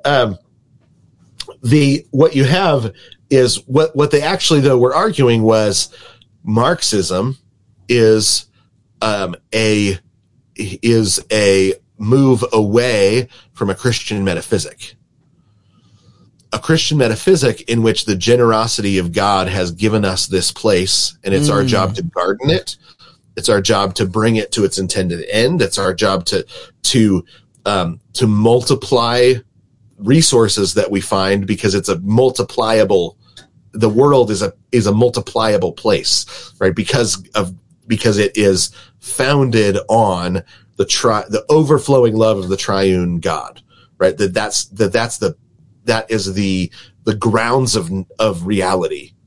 The triune God is the grounds of reality, right? That everything grows out of that, or rests upon it, or exists because of it, or right, that we know that our existence is dependent upon the non-dependent reality of God's nature, who is triune, unchanging, overflowing infinite, with grace and love and mercy, infinite. Yeah. And we are finite, dependent, but the kind of place that God made is a place where you've got treasures hidden and treasures multipliable, right?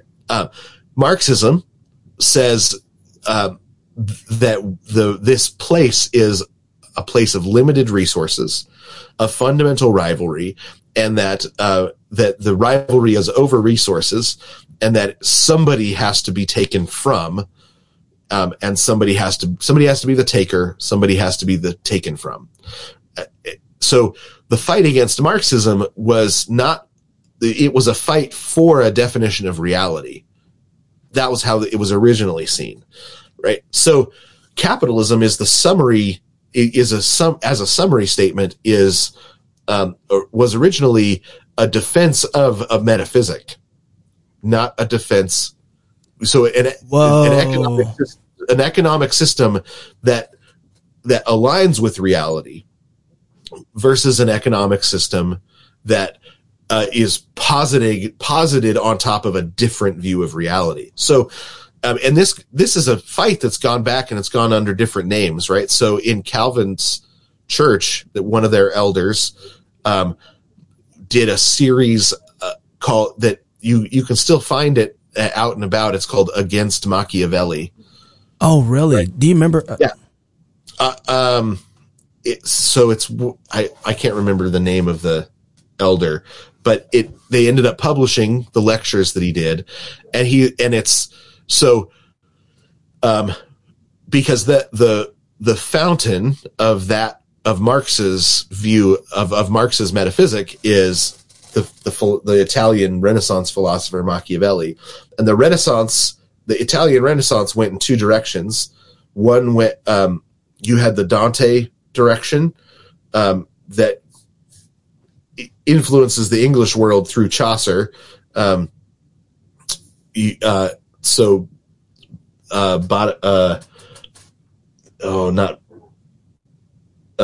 Botticelli, but anyway, I can't think of there's a series of poets that end up the Italian poets that influence Chaucer, and the Renaissance, the Christian humanist Renaissance, is brought into the English speaking church through Chaucer, and it's eventually the fountain of the Reformation, and the reason being that it restores a lot of the document tradition, or it brings a whole new series of books into the West, but it also you begin challenging the supremacy of the Pope. Dante is the beginning of the challenge of the supremacy of the Pope, of the Bishop of Rome as the ultimate authority, and that flowers in the Christian humanism that becomes the Reformation. In one direction, there's another side to the Renaissance, though, that is Machiavellian, that posits a different metaphysic altogether, and it flowers in the French Revolution. But it comes from the same spot, right? And it starts as an argument there during the Renaissance, right, between this new learning, that Machiavelli's trying to argue for, basically that Christianity is a control mechanism of the powerful. It tries to reframe what Christianity is. Tries to reframe what Christianity is. And so he says, unless we can get rid of Dante, who makes it beautiful to, who makes this control mechanism beautiful, and convinces everybody that everything has a nature and an intended end, we won't be able to dislodge society from the grip of Christianity. So that once you do that and you gather enough power into one place, then humanity will have control over reality. So he's kind of now all of our technocrats, the futurist movement, a lot of them are just kind of the end of Machiavelli. If we get powerful enough, we can literally overcome death. We can, all that stuff is there embedded in Machiavelli. Marx is the popularizer, because Marx is the popularizer of that Machiavellian metaphysic, under the name of socialism, communism, and fascism, as what they defined as the center, the left, and the right. But everything, they say this, they try to push the spectrum down to just these three options. So if you're to the right, you're a fascist. If you're to the left, you're a communist. But if you're in the center, you're just a socialist. They're the neutral. And to reframe the argument that way, it is a way of, and capitalism is pushed off of the spectrum altogether because it depends on a different metaphysic. So as Christians, the defense should be of the metaphysic, because capitalism is the fruit that grows from that. And capitalism is just the fruit that grows from that tree. It can be a helpful shorthand to say, I'm a traditional capitalist or something like that, because they even now what they call what is actually fascism, they often will call capitalism. They say, it's crony capitalism. Well, that's just fascism, right? You're trying to put capitalism onto your spectrum. Your spectrum is not aligned with reality. But when you see someone who is a crony capitalist, which is, like you say, fascist, you should see a broken metaphysic. Exactly. Right. We should say, well, that's not the way the world works, which is why when they come along, it's the same with the, how do you argue that though? So critical theory is based on the same metaphysic. Yeah. Which is why they train as Marxists. Right. Because it's all the same metaphysic. How do you argue with it? Well, there's a couple ways you argue with it. One, you say, it sounds to me like you think rivalry is fundamental and has to be there. Could you, knowing that, I ask a lot of questions. Yeah, that's what I was going to ask. Yeah. So then, because I see when people figured out that people were using critical race theory, when the right, let me say this better. When conservatives and the right started hearing about critical race theory and they understood what it was, the way that they argued against it was, hey, that's critical race theory, as if that had enough power to say, oh, you're right, let me stop using it. Right. Right. It doesn't. Calling somebody, oh, that's a rear naked choke, doesn't make them say, oh man, you got me. Right. I'll stop using it. They're like, you're right. Yeah. Now go to sleep. Yeah. Right. Yeah. And that's how conservatives argue. And so there's a couple of different things, because I think the way that you argue with the left versus you argue with the right is two different things. I think you have more of a baptism to pull conservative people by than you have with the left. So then your questions become, you don't believe in a zero sum game, do you? Right. Yeah. That's where I start. But cause here's how I've heard a lot of conservatives say, hey, you're saying this is about race. This isn't about race. This is about money. Like, oh, you're still Marxist. This is about this is about the haves and the have-nots. This is not about race. You're still losing, right? Because that's still Marxism that says that the rivalry is not between black and white. The rivalry is between the rich and the poor.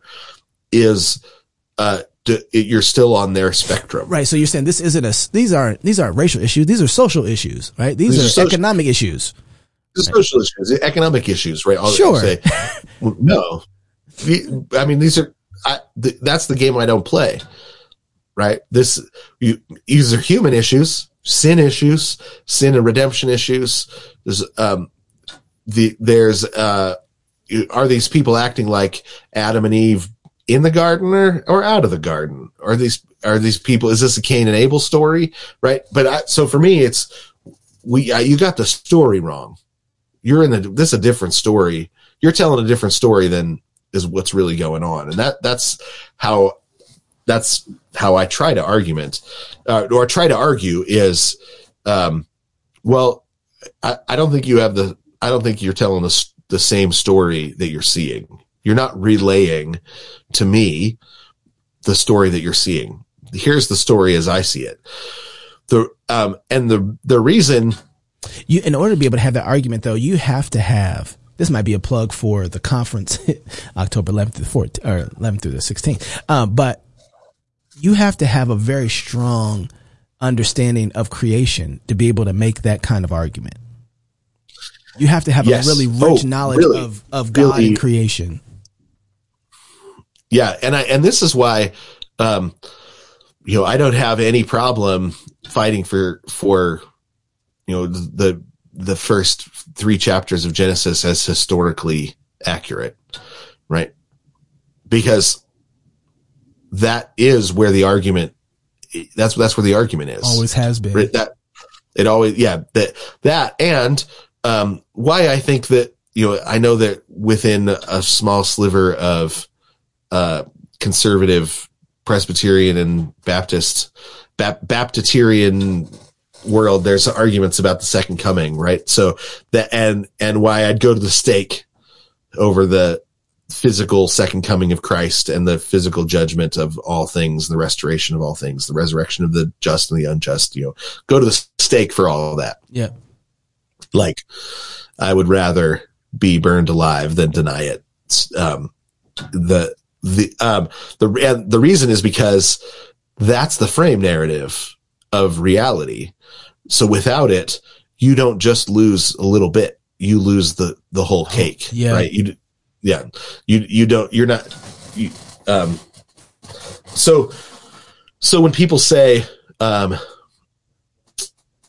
people say, man, I think, I don't know. I think gay marriage is probably fine. I say, do you know what kind of health problems sodomy causes? And they say no. Then I would be careful to say that until you know what kind of health problems sodomy causes. Right. Right. And just leave it at that. Right. That's my argument is reality disagrees with you. Mm. Now, so that's go ahead. So now I understand that because of the scriptures, but I also believe that the scriptures are true all the way down to reality, right? So what's the, so there's a rhetoric question and then there's a, so if somebody says, why do you believe that? I can explain from the scriptures, the book, I think the book of Leviticus is really helpful on this. When you understand the book of Leviticus presents homosexuality as an attack on the image of God or an abomination against the image of God. Right. Right. So, you are, and there should be evidence of that laying around everywhere. Yeah.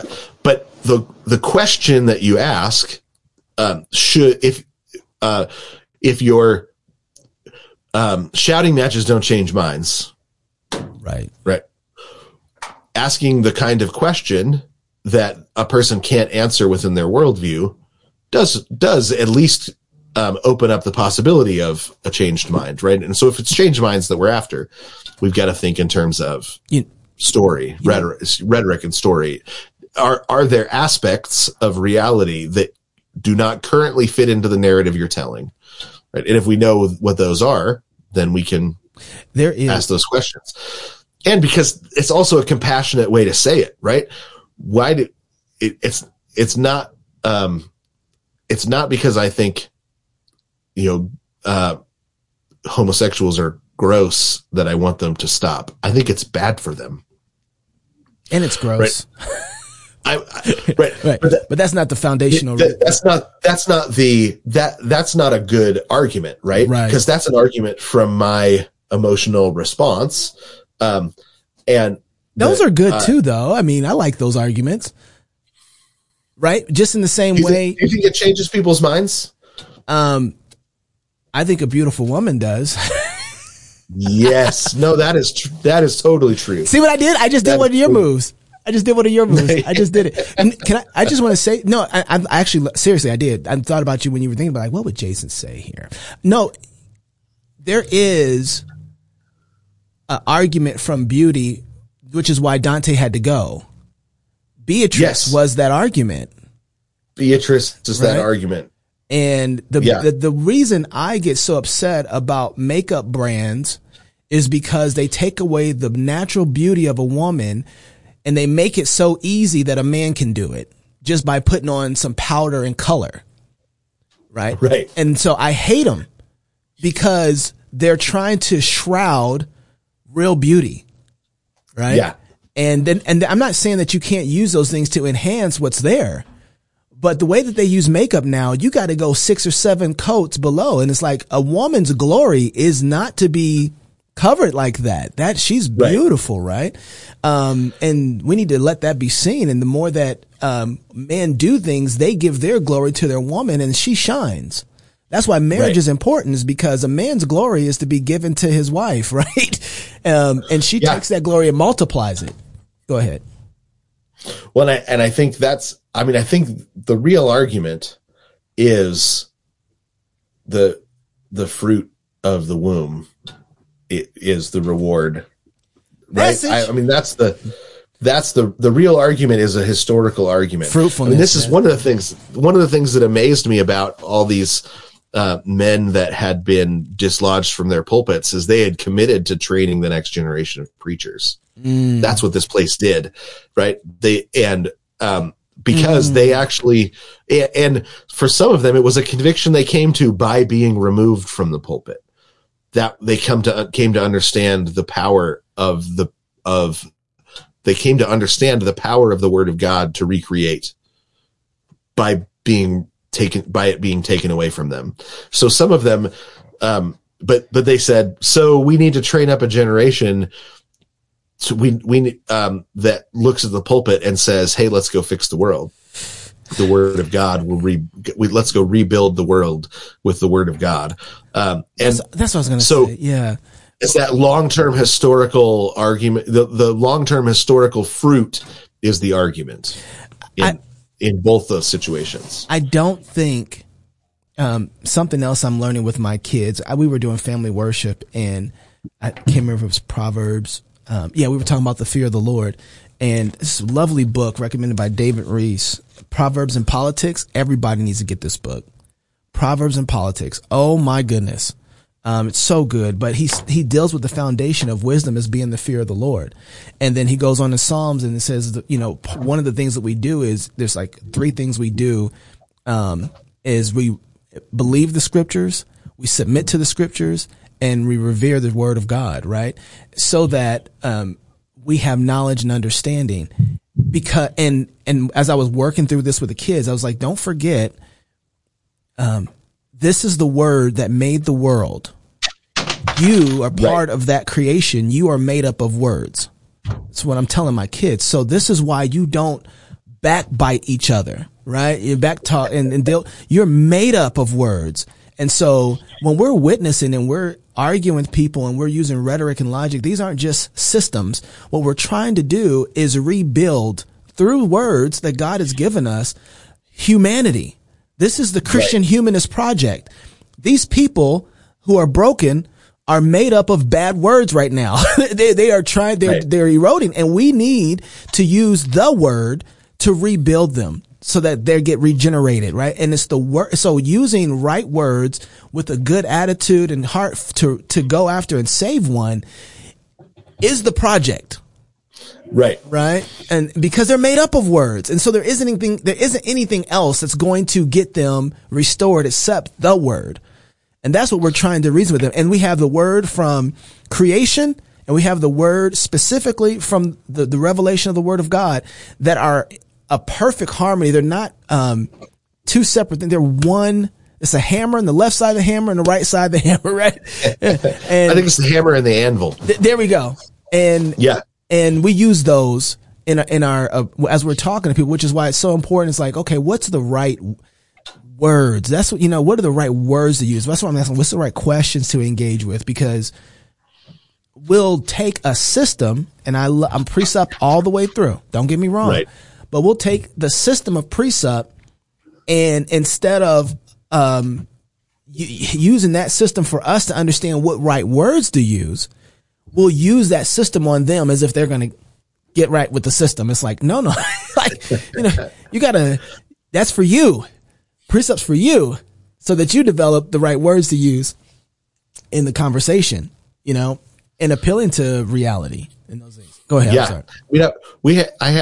Here's a good example, right? So, I once sat down on a plane, and the guy next to me said, he ordered a vodka tonic, and then he tried to pay with cash, and they were like, "Oh, we can't take cash." And I was like, "Oh, I got it. I'll pay for your drink." Because he didn't have a card. And so I paid for his vodka tonic. And then he said, "Thanks so much." He says, I said, "Oh, what do you do?" He said, "Oh, I'm in sales." And he said, "What do you do?" And this was back when I was a pastor. And I said, "Oh, I'm a pastor." And he said, "Oh, I'm addicted to pain medication." Like, excuse me? He said, "I'm addicted to pain medication." This is going to be a long flight. All right. So tell me about this. And he's like, "Well, I'm in sales, and I wasn't good at it, because I was nervous. And my cousin gave me, a hydrocodone and said, 'Take one of these before you go in. You'll be so relaxed you can sell anything.'" He said, and it worked.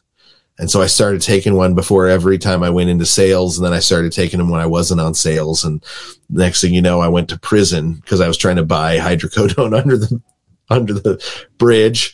So I spent a month in jail. And when stupid. I got out, yeah. Not that he was trying to buy out, that the jail part was stupid. He said, when I got out, I thought, okay, good. At least now I'm clean. He said, but the cops had not found the hydrocodone that was in the pocket of his jacket. And so he immediately got back on it. Oh, wow. And he said, and so I'm addicted. And I said, I don't think you got an addiction problem. You've got an idolatry problem. Why do you think you made that sale? Who provided that sale to you? And he was like, well, I was so relaxed on the pill. I was like, yeah, so you think the pill is your provider. Thinking anything but Jesus for that sale is idolatry. You need to say, thank you, Lord, for that sale. God has been providing for you. It's not the pills that have been giving you those sales. Jesus has been giving you those sales. And you haven't been saying thank you because you've been focused on this pill as if it's the provider. Right. Wait.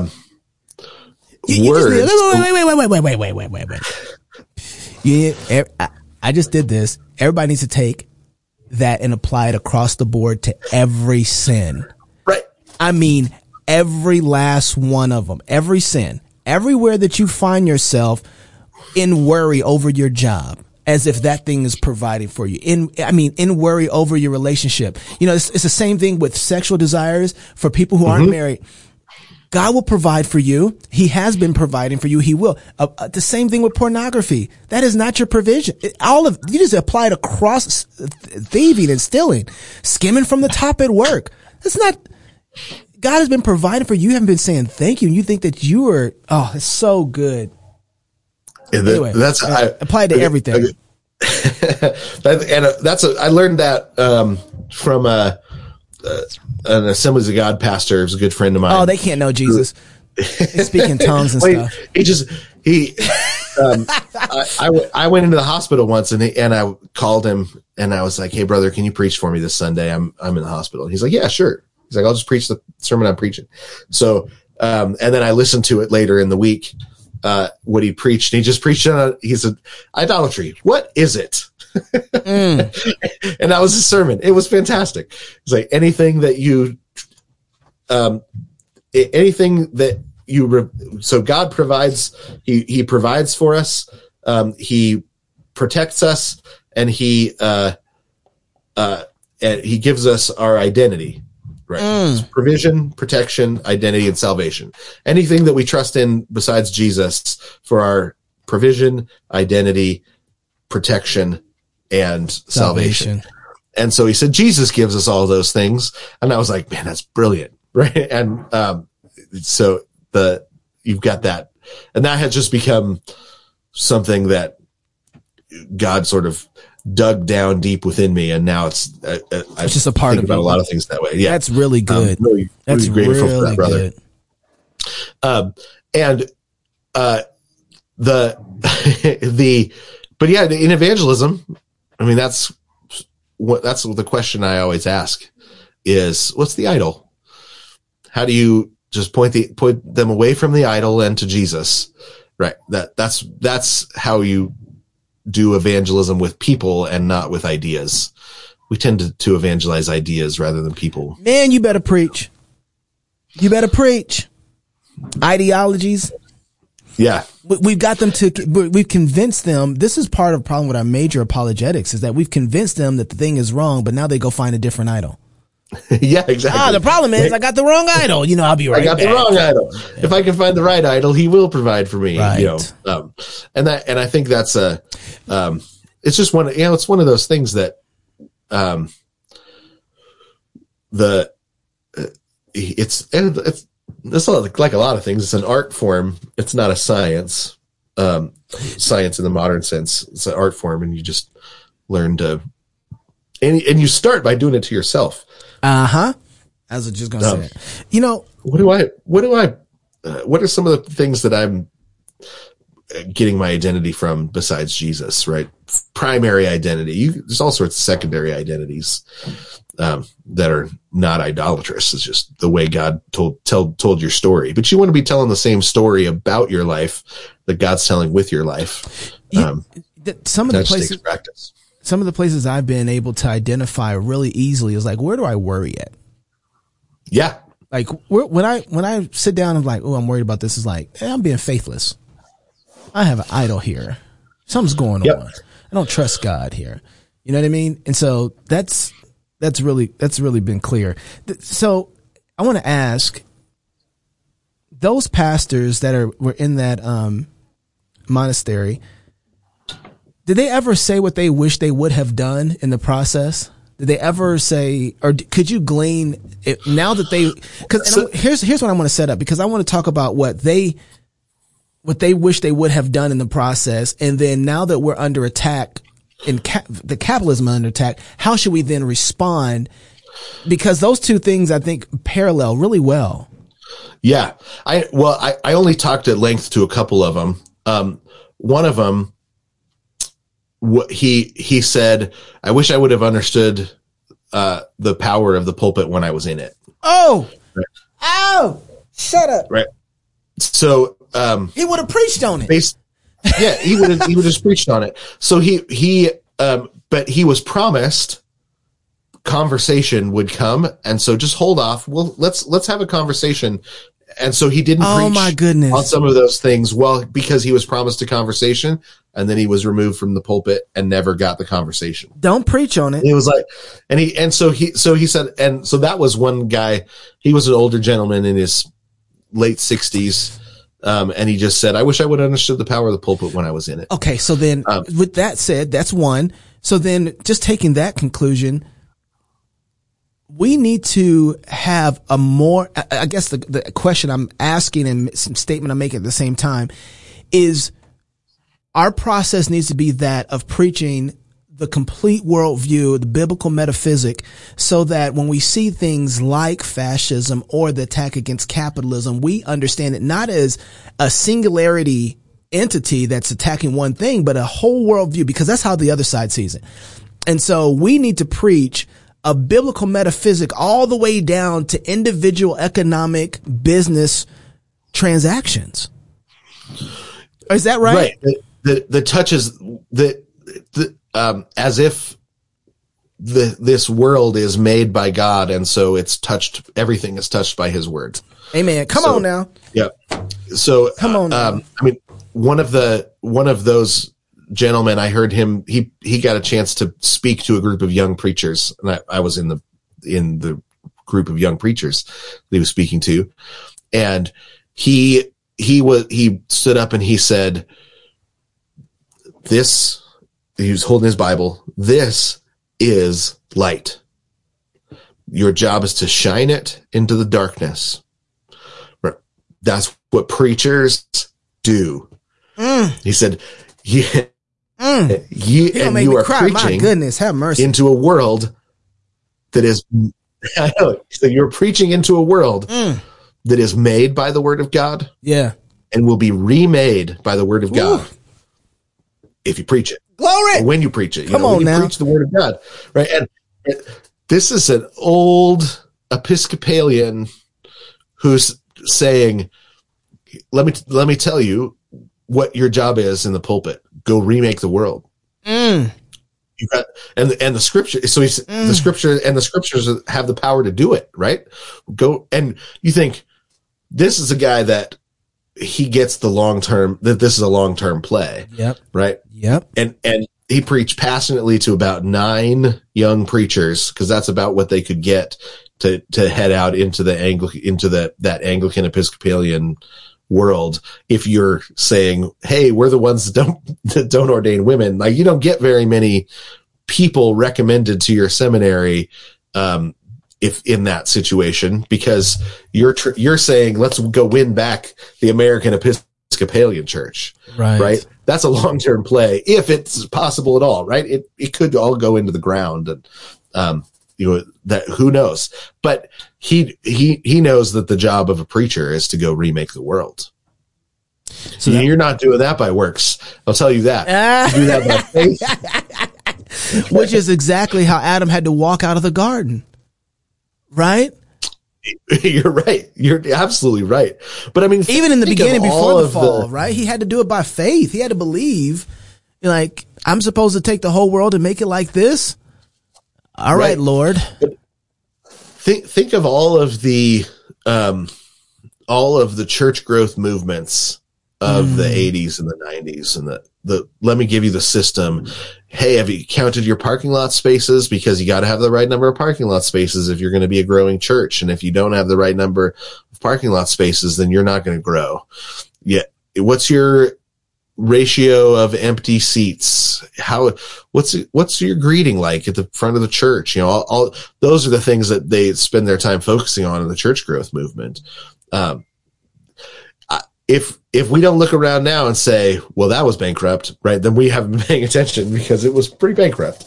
And it didn't help. It didn't work. I know there were people that were saved through that. And so I'm not discounting all of that, but, as a movement, it was a works-based movement.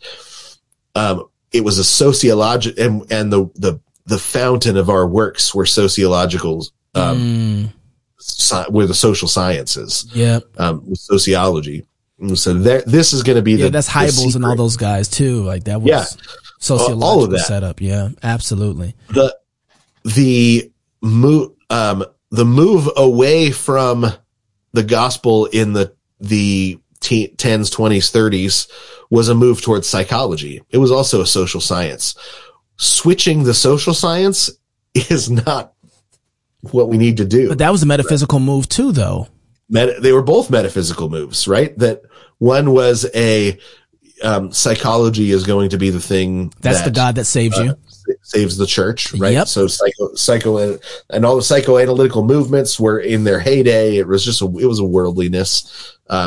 it was the same time that Freud and then Carl Jung were taking off, but you had the same sort of thing going on, that sociology was at its heyday, really, in those 70s, 80s, 90s, and the church just bought into it, right? And marketing, so the marketers were all starting to use sociology, and we said, hey, and so can you. That's why all the sermons are like your best life now, just split off from that. Yeah. Well, and you had men that meant well and that I think loved the Lord that bought into it.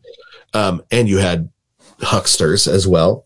But they would do a survey of the neighborhood. What are the things that are important to you? Yep. Oh, financial management. Okay, we're going to do a sermon series on financial management. We're going to bring financial managers up front, and they're going to give you tips and tricks on financial management. And then we'll invite you to join a small group, and you'll get the gospel there. Or not, because maybe you need to get to the miniature small group before you get to that, but that you go after the felt needs of the people. The word of God creates a desire for itself. When you preach it, people that don't know they want it start to want it. People that don't know they need it begin to need it. Right. It creates its own audience because it's got the recreative power of the Holy Spirit. It's in the hands of the recreative power of the Holy Spirit. Lazarus doesn't normally come back from the dead. You don't sociologically or psychologically plan for resurrection. Jesus speaks and Lazarus comes forth from the tomb. We preach the word and we expect resurrection because the power of God, the God himself, the Holy Spirit, who raised Jesus from the dead, who raised Lazarus from the dead, who created everything by his power in the first place through the spoken word of the Father, who is Jesus, is there with us, promises to be. And so the tool that when the word of God is a tool in his hand, it's a resurrecting tool. It creates its own hearers. Jason, it's not like we haven't had these stories told to us. I know. Can these dead bones live? Right. Right. We know this story. we speak to them. Like we've forgotten how to engage. We don't believe it. We just don't believe them. Right. And Ezekiel 37 it's secretly my life passage. I think about it all the time. Right. Because, and now, having seen the evidence of it throughout the opportunities that I've had to preach the gospel, it's amazing, and just knowing enough faithful ministers that you realize it's like that everywhere, right? The gospel preaching ministers, they see dead bones get up and dance, Right. They see people get lost and accidentally end up in church and get saved, right? Like they're not even sure why they're there. It's just something that God is doing all throughout the world. And when you're preaching, then he's doing it there. So why would you not? So then, okay, I interrupted you. Are you talking about one of the guys you were talking to? The other one, did he have any thoughts of what he felt like he should? Well, the other one, he just said, I shouldn't, when they said, hey, let's talk. Well, let's have a conversation. We're just trying to get a conversation going. He just said, I just should have said no. No, I'm going to be just preaching over here. I'm not interested in having the conversation. Right. So it's this, I'm because it's not a tenable argument that you're making. And here's the other thing though, is a number of them that I talked to, because I basically, when I heard this had gone on, because have a social disorder, I think, and I don't feel awkwardness. I was like, can everybody just tell their story? And so everybody went around the dinner table, and some of them hadn't heard one another's stories. They knew it had kind of happened. But, yeah. But what, one of the guys, that got a lot of head nods. He was like, look, I know I don't know everything. And so when they said, well, hey, can we just have the conversation? Let me say why it is that I think, that I think we should start ordaining women. And then you can have a chance to say your part next. He said, I wanted to be humble because I know I don't know everything. And so I thought, well, let's see, let's listen, let's hear their arguments out. Who knows? I could be wrong. And a lot of them were like, yeah, I had the same thought. Like, who knows? I could be wrong. I'm willing to hear it out.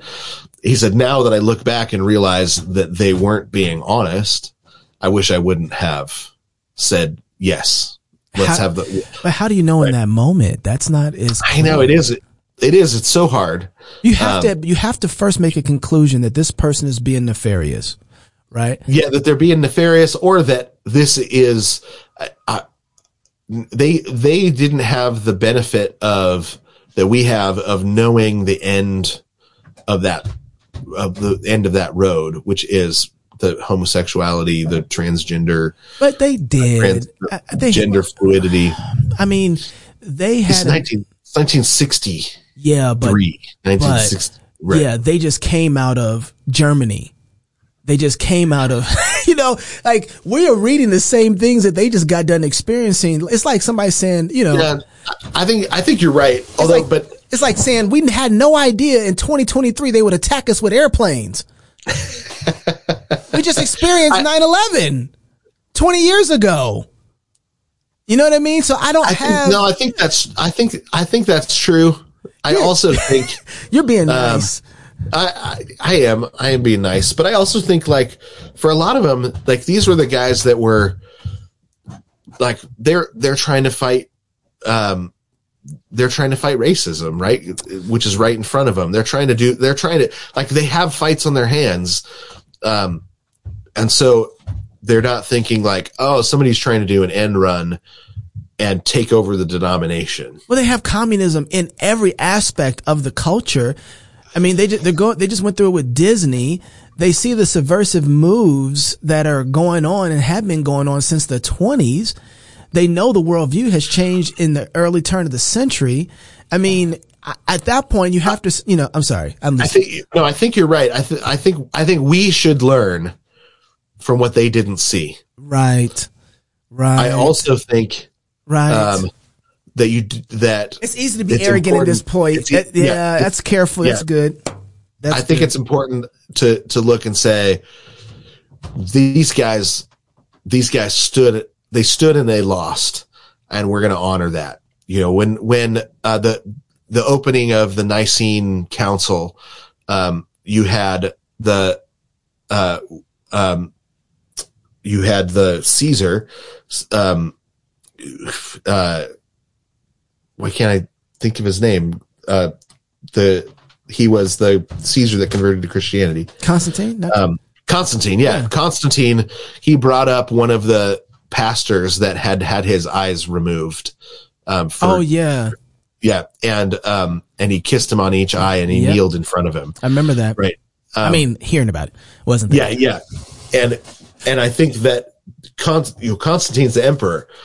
It was his office that had done this to this man. Right. And so he brought him up and he said, this man stood and lost. But we need to, he stood for a losing battle. And he was the one who lost on our behalf. And so we're still here because he was willing to stand in a losing battle. And I think there's some of that, men that got removed from their pulpits because they wouldn't just say, okay, I'll go along with it. There's honor in that. Even if they didn't see the whole play that was being run on them, they didn't understand what was going on. They stood and they said, no, I won't actually ordain a woman.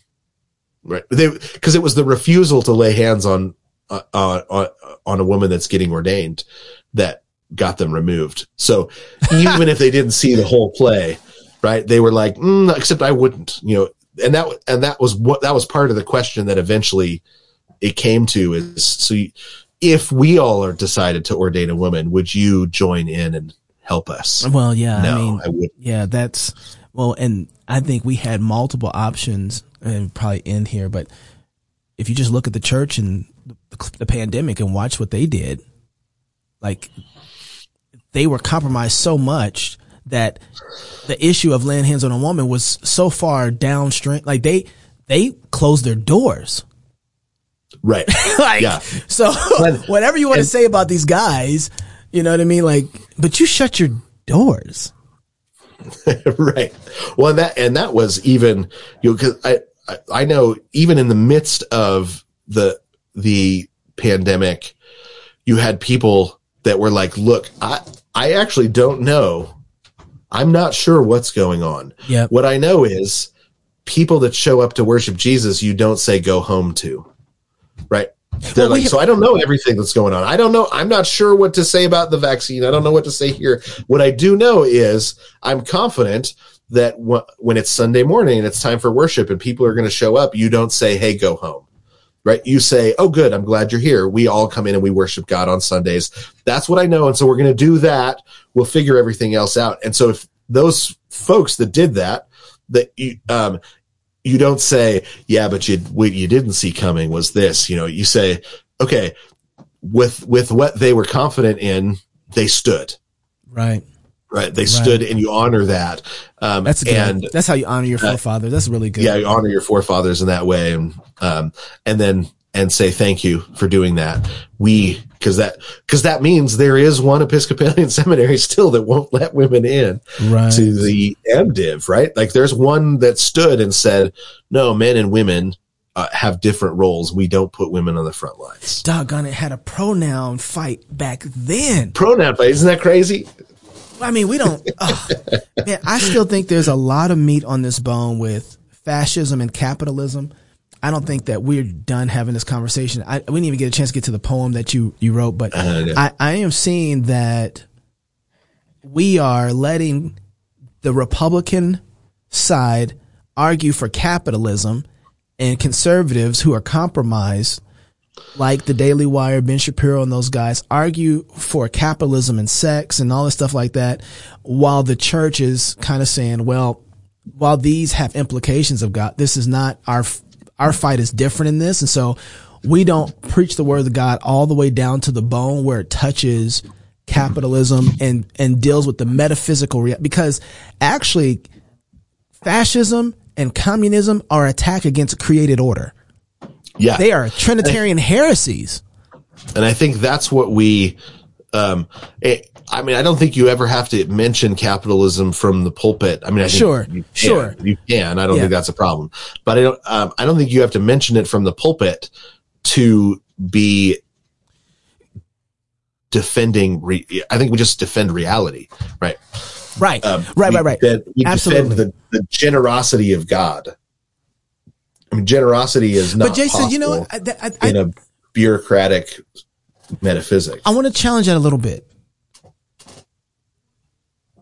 The way people are so broken down with their understanding, their lack of literary wisdom, the lack of their poetic understanding, I don't think that we know how to put two and two together the same way we probably once did. And so that's probably true, but I also think the goal is not to restore capitalism. No, I'm not trying to make it the goal. Yeah. I'm talking about the metaphysical construct and fight that is in there that people aren't engaging with. Right. And I don't think they see it that way. And so, I think you're right. I think you do have to be explicit about the created order that God, I think we need more. I mean, I think we need sermons on the Trinity. Let me explain. Trinity. Right. We need sermons on what does it mean that a triune God created this place out of the overflow of his generous love? What does it mean that we need those sorts of sermons that are metaphysical sermons and that deal with economics? Because that's what we're talking about. Yep. We're talking about house law. That's all the scriptures are dealing with. Is you're loving God is right. That's part of the law. And then loving your neighbor. Well, what does that look like then? Yeah. For one to really love their neighbor well. Which is why I think it's important that you preach books of the Bible from beginning to end, because then you can't avoid the economics, because it's, and actually preach about every verse, right? You can skip verses to avoid the economics, but God talks about economics quite a bit. It's, he doesn't shy away from it because economics, we tend to think, that economics is a dirty thing. Or it's something secular. We think it's secular. Or it's something secular, yeah. But instead, God set up an economic world so that we could show love and exchange value and add value to one another's lives and multiply value in the world, and so that we could be generous. Right. So we can act like the Trinity. We can act like the Trinity, right? So that we can have more than we need, so that we can give to one another. We can have less than we need, so that we can receive from one another, right? He set up a world in which generosity is possible because of the fluctuations of economics, so that we could reflect him, right? Because God is both the giver and the receiver within the triune generosity. And so there are times when you don't have enough and you need to be blessed by the Deacons Fund, and then there are times when you have more than enough and you can give to the Deacons Fund, or you can take care of your neighbor, or you can, you can gather together and get the single mama car, and, all those things that are good things to do. Sometimes you're on the receiving, sometimes you're on the giving end. Either way, you can reflect God in that moment.